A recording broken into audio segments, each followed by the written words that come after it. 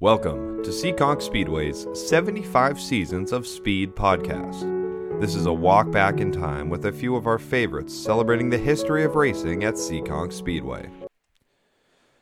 Hello everybody and welcome back to another episode of 75 Years of Speed, a walk back through the history of the action track of the East, a podcast with Doug Sheehan, myself, and Mr. Kevin Boucher. And today we are joined by none other than seven-time champion Jerry DeGasperi Jr. Jerry, thank you for joining us.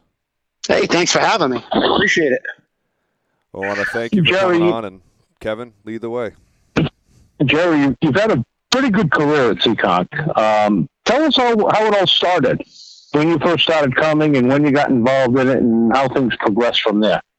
Well, I started going as a kid with my father, like pretty much everybody will probably tell you. And then, my parents always took me. My mother worked for San Angelo Buick back in the day, so I used to go there and watch, Eddie and Johnny San Angelo. And as a kid, I just grew up sitting in turn 4 watching races. What made you decide that, what was the deciding factor for you to get behind the wheel? I don't know. We used to go every week, and then, we started sniffing around, and we just decided to go out and buy a car because we had no freaking idea what we were in for, obviously. I can remember you showing up with that yellow Chevelle back when you first started out. How difficult was it learning the ropes, and did you have anybody to go to learn the steps? Here's the perfect example of getting in way over your head. We bought that car for $300 because we thought it was already a race car. What could it need? And man, the learning lessons were steep, let me tell you. Do you remember the first time you got out onto the track and got ready for a race? I do. I remember the first time. I remember the first spin out. I remember my first DAV was the first time I started on a pole. Took off in a heat race, got to the stop finish line, and spun out all by myself. Oh, yeah, I remember all of it. Now, it was a couple of years before you built a new car, wasn't it? Yeah, and so we had the Chevelle in like 93 or so, and then we built a brand new Camaro, me and Scott Serendinski did, and that's when we got our first win.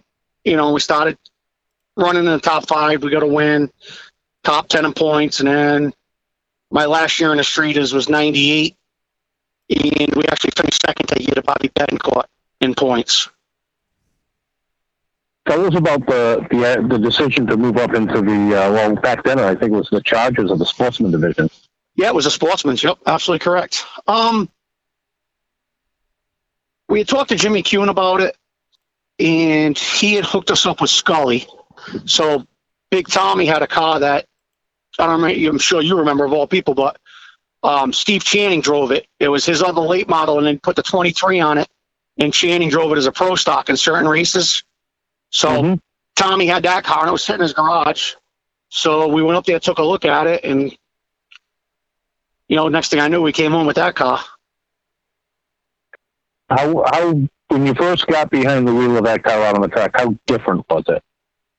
Oh, it was like night and day for me. I mean, you're going from the street stock with a good little motor and a small tire to back then was, the new late model stuff with the suspension and then the 8-inch tires. And we all had big motors back then. That's when I had my precision motor from Randy. So that was like night and day difference.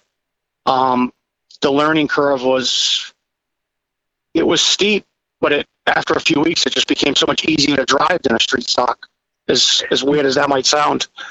Well, if I remember correctly, when you made the jump, you actually took to it pretty well, and you found yourself running competitively right from the get-go.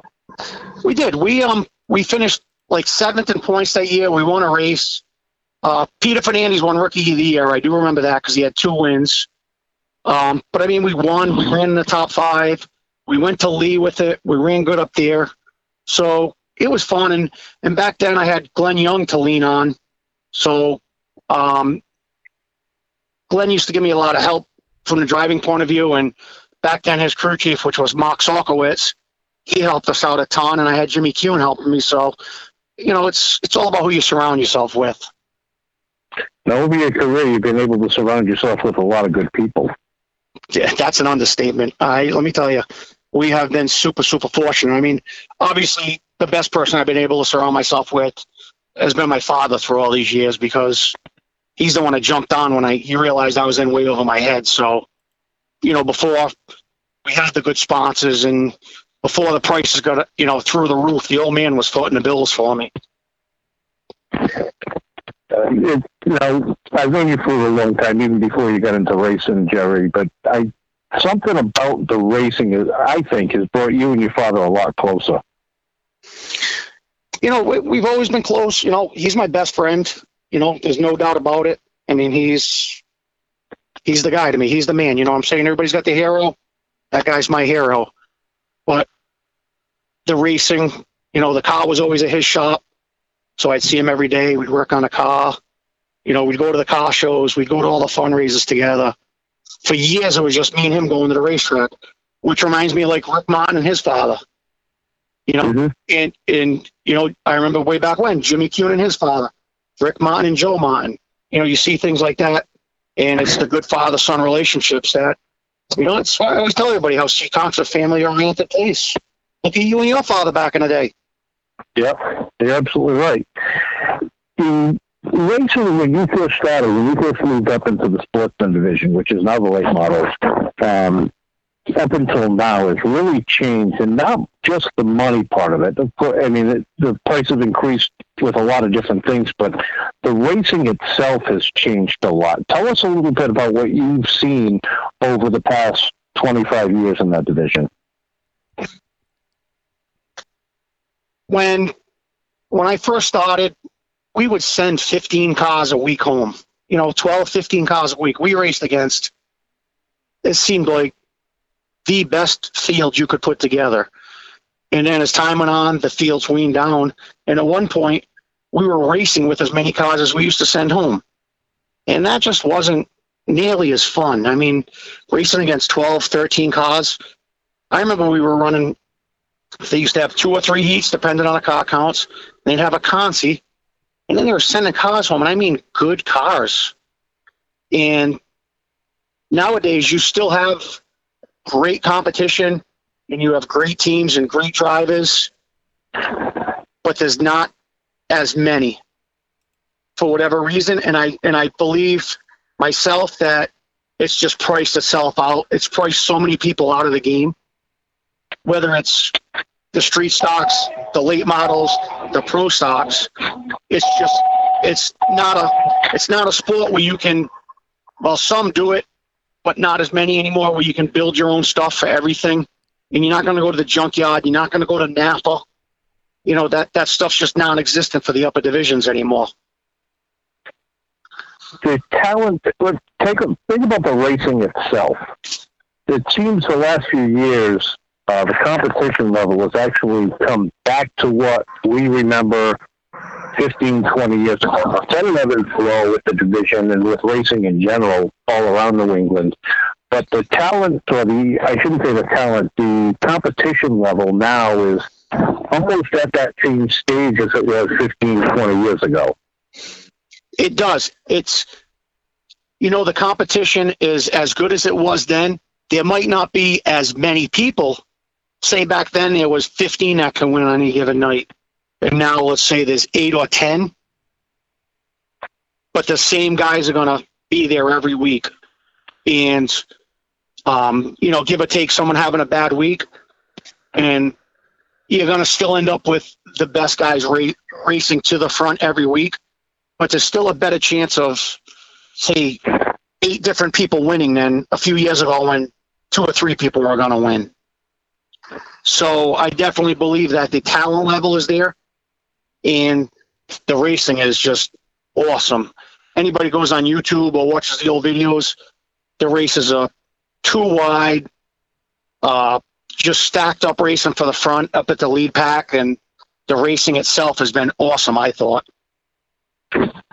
Now, was it about 12 years ago they came around and started with the crate engines, and at first you were a big opponent of that. You didn't want to hear it, and how did, and all of a sudden you turned around and became a big proponent for it, that you liked the idea of it.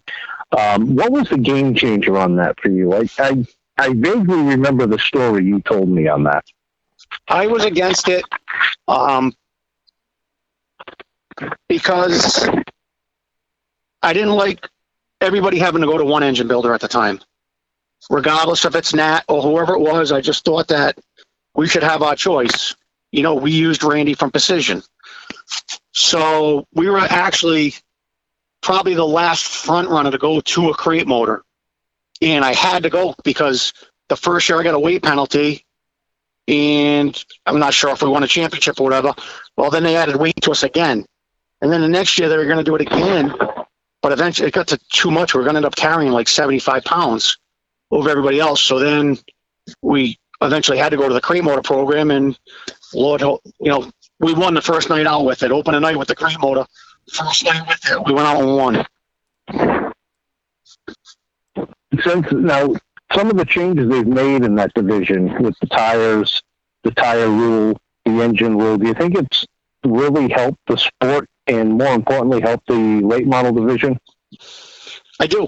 I think that the crate motor program is an awesome program as long as it is monitored properly. You know, like up north, they got a problem with a bunch of people playing with seals and tags.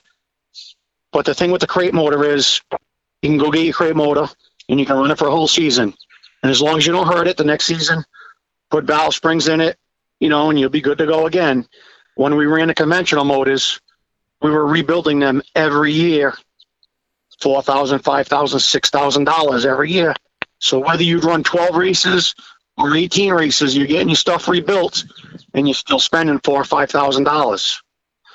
The crate motors, say you start with nothing, you're going to spend whatever it is, $8,000 for everything, and now you're good for a couple of years with it. So the cost of that, the cost efficiency of that was huge. And it also equaled out the playing field, and it put it more back in the driver's hands, because say I had a $15,000 motor back then, and the guy next to me built his in his garage for $2,500. I'm not saying that's not going to be as competitive, but it's the money thing of who's going to have better parts, who's going to make more power. With the crate motor, now everybody's got the same thing. Looking back over your career, you've raced against a lot of great competitors in the late model division. Who do you think was your toughest competitor to race against? Oh, that's easy. Ryan Van Ness. How so? Ryan made me step my game up every week. He made me go back to the garage and work harder on that car every week. Him and Mike would work on their game to step it up, and that would force us to step up our game. And it just made us better. The competition, just trying to compete with them and beat them, it made us better. It made us work harder. It made us hungrier. Now, over an 11-year period from 2003 to 2013, you won 7 championships over that course. You were almost, I would say you were dominant through that period of time. The last few years, you've struggled to keep up that pace. You've still been in the championship hunt. You've still had your wins, but there's been a difference in your performance over the season. And I'm talking about from my personal view. What has been the difference from then till now? You're right. We definitely fell off. I mean, you know, the last championship was in 2013, and I thought this year we were right back to where we needed to be.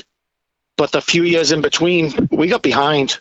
We got really stagnant. I think I don't want to say we were just content with what we had, but we didn't stay up with the times like everybody else did. And, you know, we didn't run as good. When we had them championship years, we never wrecked. We never broke. Then in them years, now we're crashing. Now we're having mechanical failures. Now we're just not running good. You know, I think the car or the components on the car got outdated, and we kind of became complacent with that and didn't keep up with that. So a bunch of little things that all added up to a big thing, which was performance. Last couple of years, you've seemed to step up your game again. Do you still have that hunger to go after the 8th championship? Absolutely. Any front runner will tell you that they go to the racetrack to win races and win championships, and obviously it's still there. I thought we were really good last year. Top 4 of us into the final night were still mathematically alive, which was Tommy Adams, Ryan Lineham, that is, Vinny, and myself. So I thought, take away one bad night. We had one accident after we had won earlier in the year, and we missed a little bit there, and then we had a mechanical failure. So a couple little odds and ends, I think you're right there with them guys. What kind of changes, or if any, have you made to your program going into this year? I know we're on hold right now, but have you made any changes to your program? We did. We bought that new car from Jeff Taylor last year, and I think that showed a huge difference in our ability and our performance, I guess is what I want to say, last year. And this year, anything that we didn't upgrade or make better last year, we redid this year. And now we're just, like you said, on hold, just kind of waiting. The thing's just sitting with a car cover on it. Your personality has made you a lot of friends in the racing and in life over the years, but it's also had its downfalls as well. One in particular that I'm thinking of, and you and I spoke about this briefly beforehand, was the rivalry with Glenn Lawton over a couple of year period. What happened there, and what led to the big fallout? It was weird. Glenn and I, the whole thing sucks, if you want to be honest. Glenn and I were really good friends. And, we raced for championships. We pitted next to each other for years. We saw each other all the time. We hung out a little bit. The worst part is it didn't even stop between Glenn and myself. It started between the crew guys in the pits, and it became an altercation in the pits. And then next thing you know, all the crew guys are involved. So now every week you're still pitting next to each other. And there's animosity. So the cheap shots are flying. The dislike is building up between everybody. And unfortunately, before all this went down, we had already agreed to a match race on a thrill show night. And I came up with the idea to donate the winnings to the charity of our choice. So we had already agreed to that before the fallout. So even with the fallout, we had to fulfill our agreement. And I'll let you take it from there if you want. Well, I remember there was an on-track altercation, and you ended up just pulling off for whatever reason. Now, would you say that was probably your biggest rivalry in your career?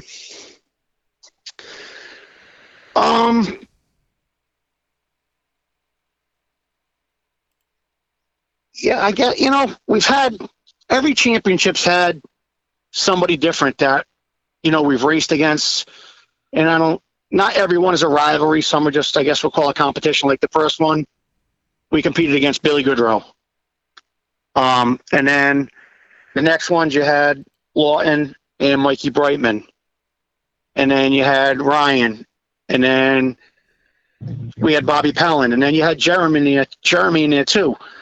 And you still get along with everybody now, and you still talk to everybody. Yeah, but unfortunately, things never got resolved from Glenn and myself, so I guess you call that rivalry, a hatred, or whatever you want to look at it as. And the downfall to it is, to this day, the thing I resent or regret the most is the on-track incident.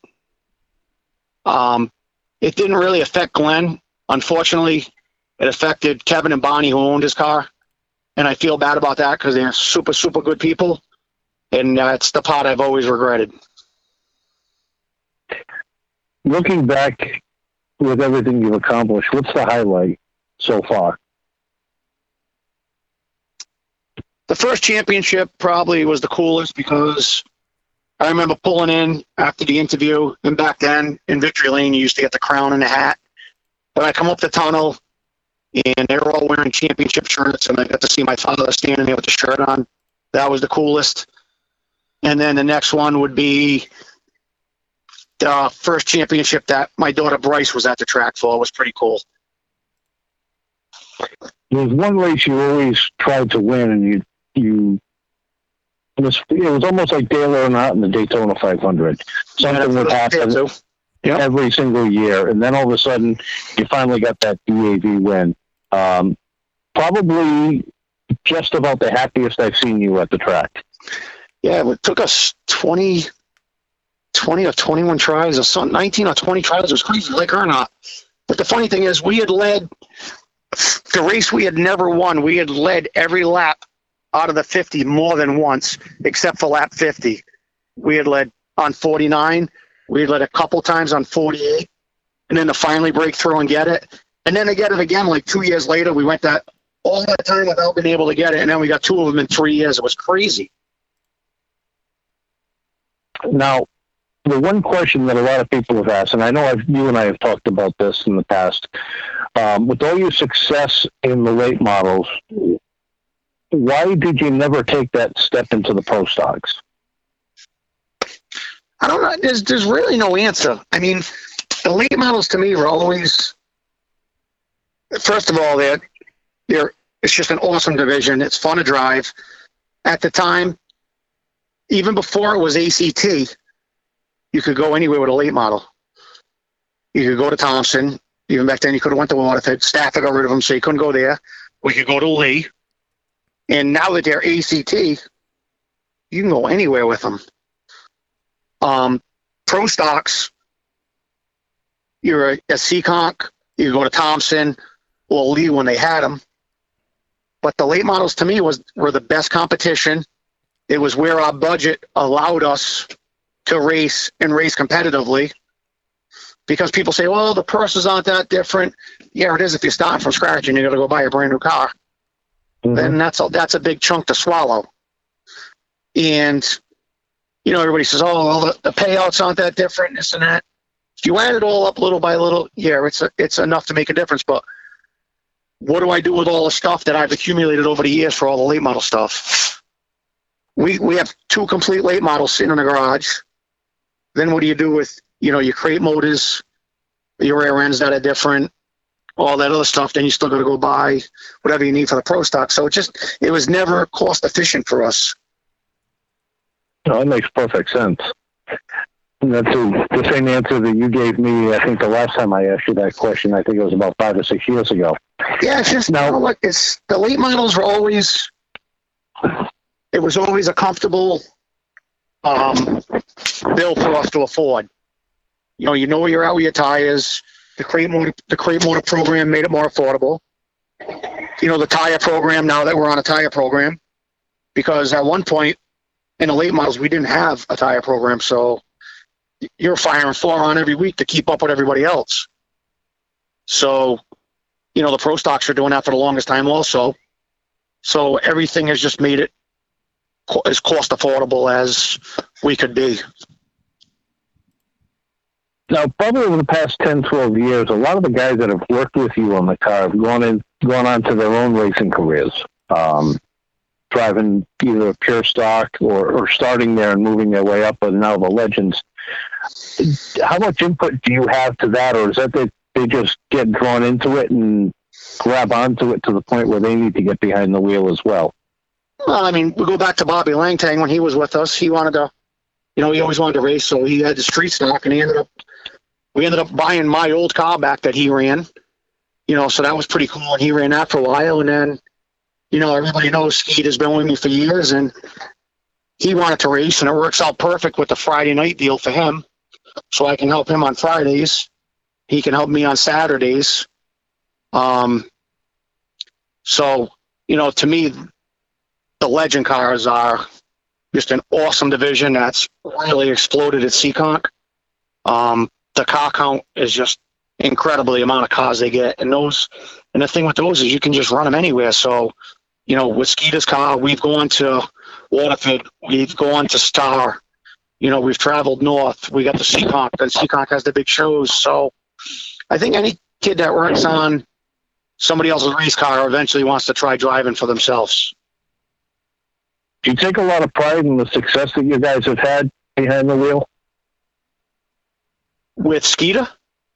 Oh, with him, with Bob, with John Robideau worked with you for a little bit, and there's been a few others. Yeah, John had a really great career, and so did Bill Schwanad, who was still, actively involved. I do, those guys, they all work hard. That's the biggest thing is, the races are won in the shop. Do the work in the shop, and, the proof comes out at the racetrack. And obviously, the success with Brendan is what I'm most proud of, because I see how hard that kid works. And not just on his stuff, but on my stuff too. That kid is at the shop working and playing with race cars non-stop. And he's devoted to whether it's mine or his, or, he still helps Rick Gentes at Thompson, and he just likes racing. I see a lot of passion in him. There's a ton of it. For a young kid. Short of the... Go ahead, I'm sorry. But once again, that's also a family-oriented deal. Back to Seekonk being a family-oriented track. His deal is with his father and his grandfather and his grandmother. His brother helps, I help. Once again, it comes back to that family-oriented condition that I talked about at the beginning of the show. Short of the Glenn Lawton incident, do you have any regrets or anything you look at that I wish that didn't happen, whether it was leading a race and something happening or an incident on the track? There's lots of incidents you wish that... I remember leading 46 laps in the DAV in the ignition dying. I was lapping a 9th place car at the time. I mean, that would have been our first DAV win. I remember getting DQ'd for the first time and not knowing why. And,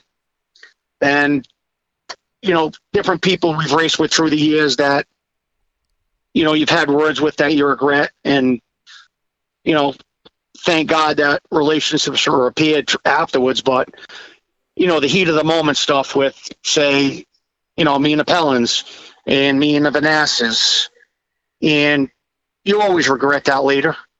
Cooler heads prevail, but in the heat of the moment, you say stupid things or do stupid things. Driving through the pits one night, heading out for a heat race, I pull on my steering wheel. The steering wheel comes off. Of all cars in the pits, who do I hit? Ryan Vanasse. In the middle of a championship season, when we're going at it, you couldn't have planned a worst case scenario than that if we would have scripted it. I was like, I just couldn't believe, first of all, that I didn't lock the steering wheel. Second of all, out of the 40 cars in the pits, I hit his. So, you want to talk about feeling like an idiot? Yeah, chalk one up for Jerry D. Now, you've also gone into doing some spotting over the years, too. And if I'm not mistaken, I remember you helping Chuck Horsfeld to a win in the NASCAR Wheeler Modified Tour. I did. I spotted for a bunch of people. I spotted for, a bunch for Bergman. We won 2 championships at Thompson with Dave. I spotted for Chucky on the Modified Tour. That was pretty cool, getting to see the whole modified schedule and go to all the different places with them. Tommy Cravino, Rick Gentes for years and years and years at Thompson, spotting for him. I spotted for Dave Darling on and off. I spotted for Ryan Vanasse. Spotting's fun. I always thought drivers were better spotters because they get more perspective.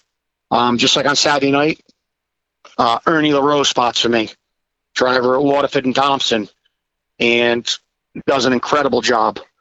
The drivers, for some reason, give a little bit better feedback, I think. Now, I remember there was a time where you didn't have spotters. When they first allowed you guys to have spotters, how difficult was it for you to have somebody in your ear? Well, we at Seekonk was the last place to go to spotters, but we had used them at Lee, Thompson, all the outlaw races. We tried a couple different spotters. I tried my father. That definitely didn't work. Yeah, that was no good. You need someone that needs to, pan the whole field and not just concentrate on one car. And unfortunately, he was always trying to see what was going on with us, so that didn't work. And then my wife Tracy spotted for me for a while, and she was great. But then Bryce came along, so that kind of put the squash on that. So we've had some different spotters, and I myself love it because with a good spotter, you don't need a mirror. Because I think mirrors are one of the worst things that they ever put in race cars. If I remember correctly, when you first started racing, they didn't even allow mirrors. Beautiful. Take them out. You got a spotter, you shouldn't need a mirror. That's my opinion. If you got a good what about taking them both out? What's that? What about taking them both out? You want to go back old school?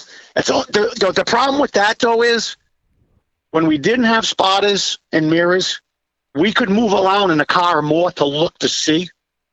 Yeah. But with containment seats and the Hans devices, you can't really twist your head around much to see anything. So you used to be able to move your head a little bit just to see who was on either, see if someone was poking on either side of you. But with the big containment seats and the headrests, you can't see anything. So I kind of don't agree with that. I'll take that for an answer. I'll stick with the spotter on that, especially for safety factor where you're not going to see anything out the right side at all. So if you go to move up and somebody's on your right side, next thing you know, you're both in the fence. Yeah, that's a bad scenario. Yes, it is. We've seen that too many times over the years with different drivers making that mistake. I've been there, done that myself. So, it becomes an expensive mistake, and it, for you and the other guy that got wrecked, or vice versa. How much longer do you think you got left in this? Do you think you can pull a Billy Clark and race into your 80s, or no? I definitely don't. You're nearing that mid-century mark there. Yeah, I know, 50 now. But you know what? We're still having fun. We're still competitive. If we're not competitive and we're not having fun, then I will be the first one to pull the plug on it. But we still got a ton of great friends. We look forward to going racing with people every week. The crew looks forward to it. My family looks forward to it. This year was, just a situation, a circumstance that no one had control over or seeing. But, I see it going on for a little while longer. And then, my daughter plays softball and, she's in high school softball now. So I want to watch her more and stuff like that. So you never know what's going to happen.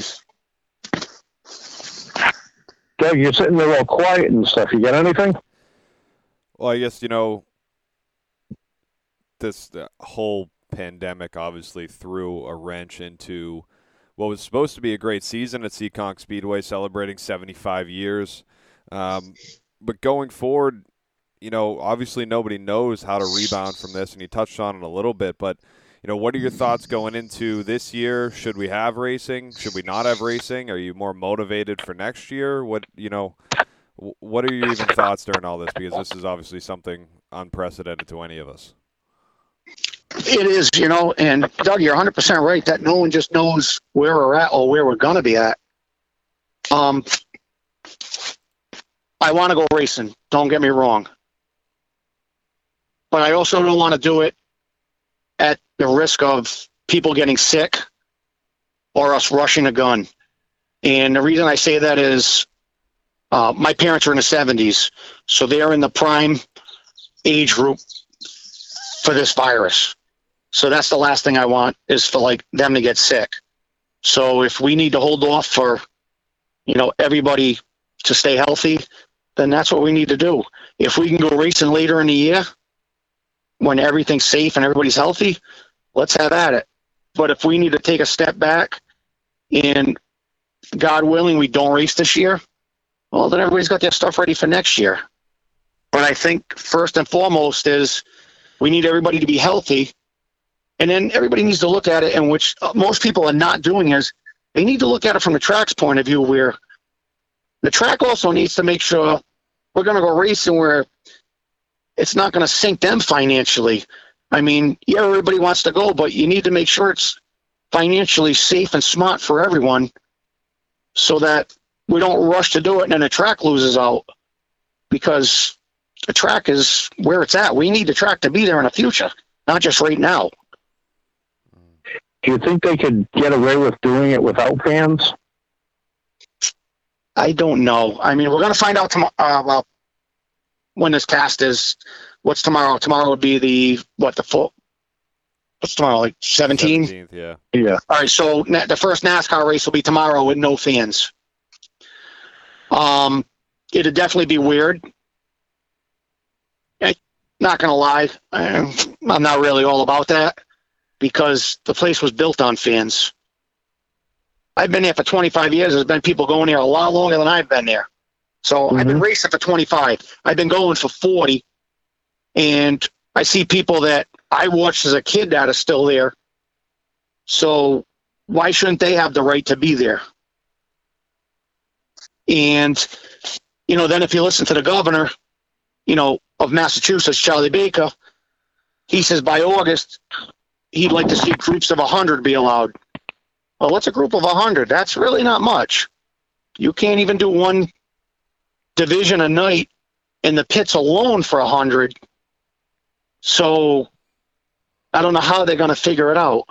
I mean, say August or September that everything clears up and the track wants to go back racing, and we do, some races at the end of the year for non-points. That's not a bad deal, but I still revert back to my initial comments about it needs to be healthy and safe for everybody, and we need to look at it from the track's point of view that they can't do it and lose money. Because everybody keeps saying, we need to race, but no one's really concerned about the track's end of it. And that's, listen, we only got one racetrack in Massachusetts, and we have none in Rhode Island, so we really can't afford to lose Seekonk Speedway. So if it's going to take a year for them to figure out a plan for it to work financially for everybody, especially them, then that's what we need to do. We're still going to have our race cars. They're not going to go bad over the winter. In essence, it's just going to save everybody a bunch of money. Yes, we all want to race. We all miss seeing our family and friends and fans and, seeing all you guys at the track and BS on everybody. But you got to look at the big picture of it, too. And I guess I tend to look at it more that way because I'm a business owner and I see how it's hurting everything financially. But to me, that's the number one priority. Now, speaking of the financially part, do you think it'll be tougher for the competitors to find sponsors after all this is over? Because a lot of small businesses are going to be hurting from all this. Absolutely, it's going to affect it.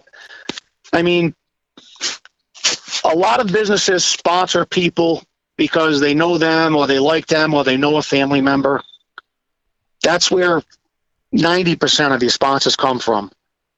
So if you got a little business and he's just throwing you a few bucks here and there or buying you a tire here or 2 tires there because you're his buddy or your crew guy's his friend, the chances of that happening this year after him, being either limited for whatever he does or even worst case scenario being shut down, that's not going to happen. Helping you at Seekonk Speedway is not going to be his priority. His priority is going to be getting the business open, taking care of his own family, and taking care of his employees. So Seekonk Speedway and, say, Jerry DeGasperi aren't his number one priority right now, unfortunately. So I think it's going to hurt, especially people that have a bunch of little sponsors on their car. And over the years, you've had some good support from your sponsors that some of them have been with you for a long time. I've had Spumoni's Restaurant in Pawtucket with me since my first year, 1993. I mean, they've been with me that long. And thank God, I appreciate it, and more than everybody knows. And we are very lucky. We've always had great people advertising with us. I mean, we've had some with us, they're, almost 30 years, and we've had others for 5 and 10, and we're very fortunate. But right now it's going to be tough to go out and find that new person to come into the sport with this with this pandemic going on and the current state that we're in until everything is back to normal. And I mean the old normal, not what they're considering the new normal. So I think it's going to be a challenge for the racers end of it. With a lot of people jumping onto the iRacing during all this, have you thought about doing some of that yourself? I got it all. I've had it. I've had my pedals and all my stuff. I've had all that. And I should just have Trent Goodrow, because the kid does an awesome job, design me a car. I just haven't got to it yet. Brendan races on it, and I see him doing it, and Bobby Langton's racing on it, and it seems like they're all doing it. But, I watch it. I reach out to Ryan Kuhn just about every time after he spanks the field on whatever he races in. And it's pretty cool to watch, whether it's our local guys or the NASCAR stars. And it's just cool to see, some of the names and what they're doing. Well, that's all I got, Doug. What do you got? Yeah, no. Anything else? Yeah, I thought that was a great talk, Jerry. We really appreciate you joining us for our 75 Years of Speed podcast. Any final thoughts or comments from you? Yeah, I want to thank you guys for having me on. I've seen the people that have been on the show already, and you guys have had some really great people on and some really great conversations. Just keep it up. It's pretty cool to listen to what everybody's got to say and what everybody's got going on. And, before I get off, I just want to thank all my sponsors and, obviously my father for all his support, my wife and my daughter and my guys. And most importantly, I want to thank everybody for listening and allowing us to do this. Oh, yes, thank you once again, and we appreciate you joining us. And everyone at home, thank you for the positive feedback, and thank you for tuning in to all the podcasts we've recorded and uploaded for your entertainment so far, and we'll have plenty more to come throughout the season, and hopefully soon enough we'll get back to racing. But for Kevin Boucher and Jerry DeGasperi, I'm Doug Sheehan. Thank you all for joining us for the 75 Years of Speed podcast at Seekonk Speedway.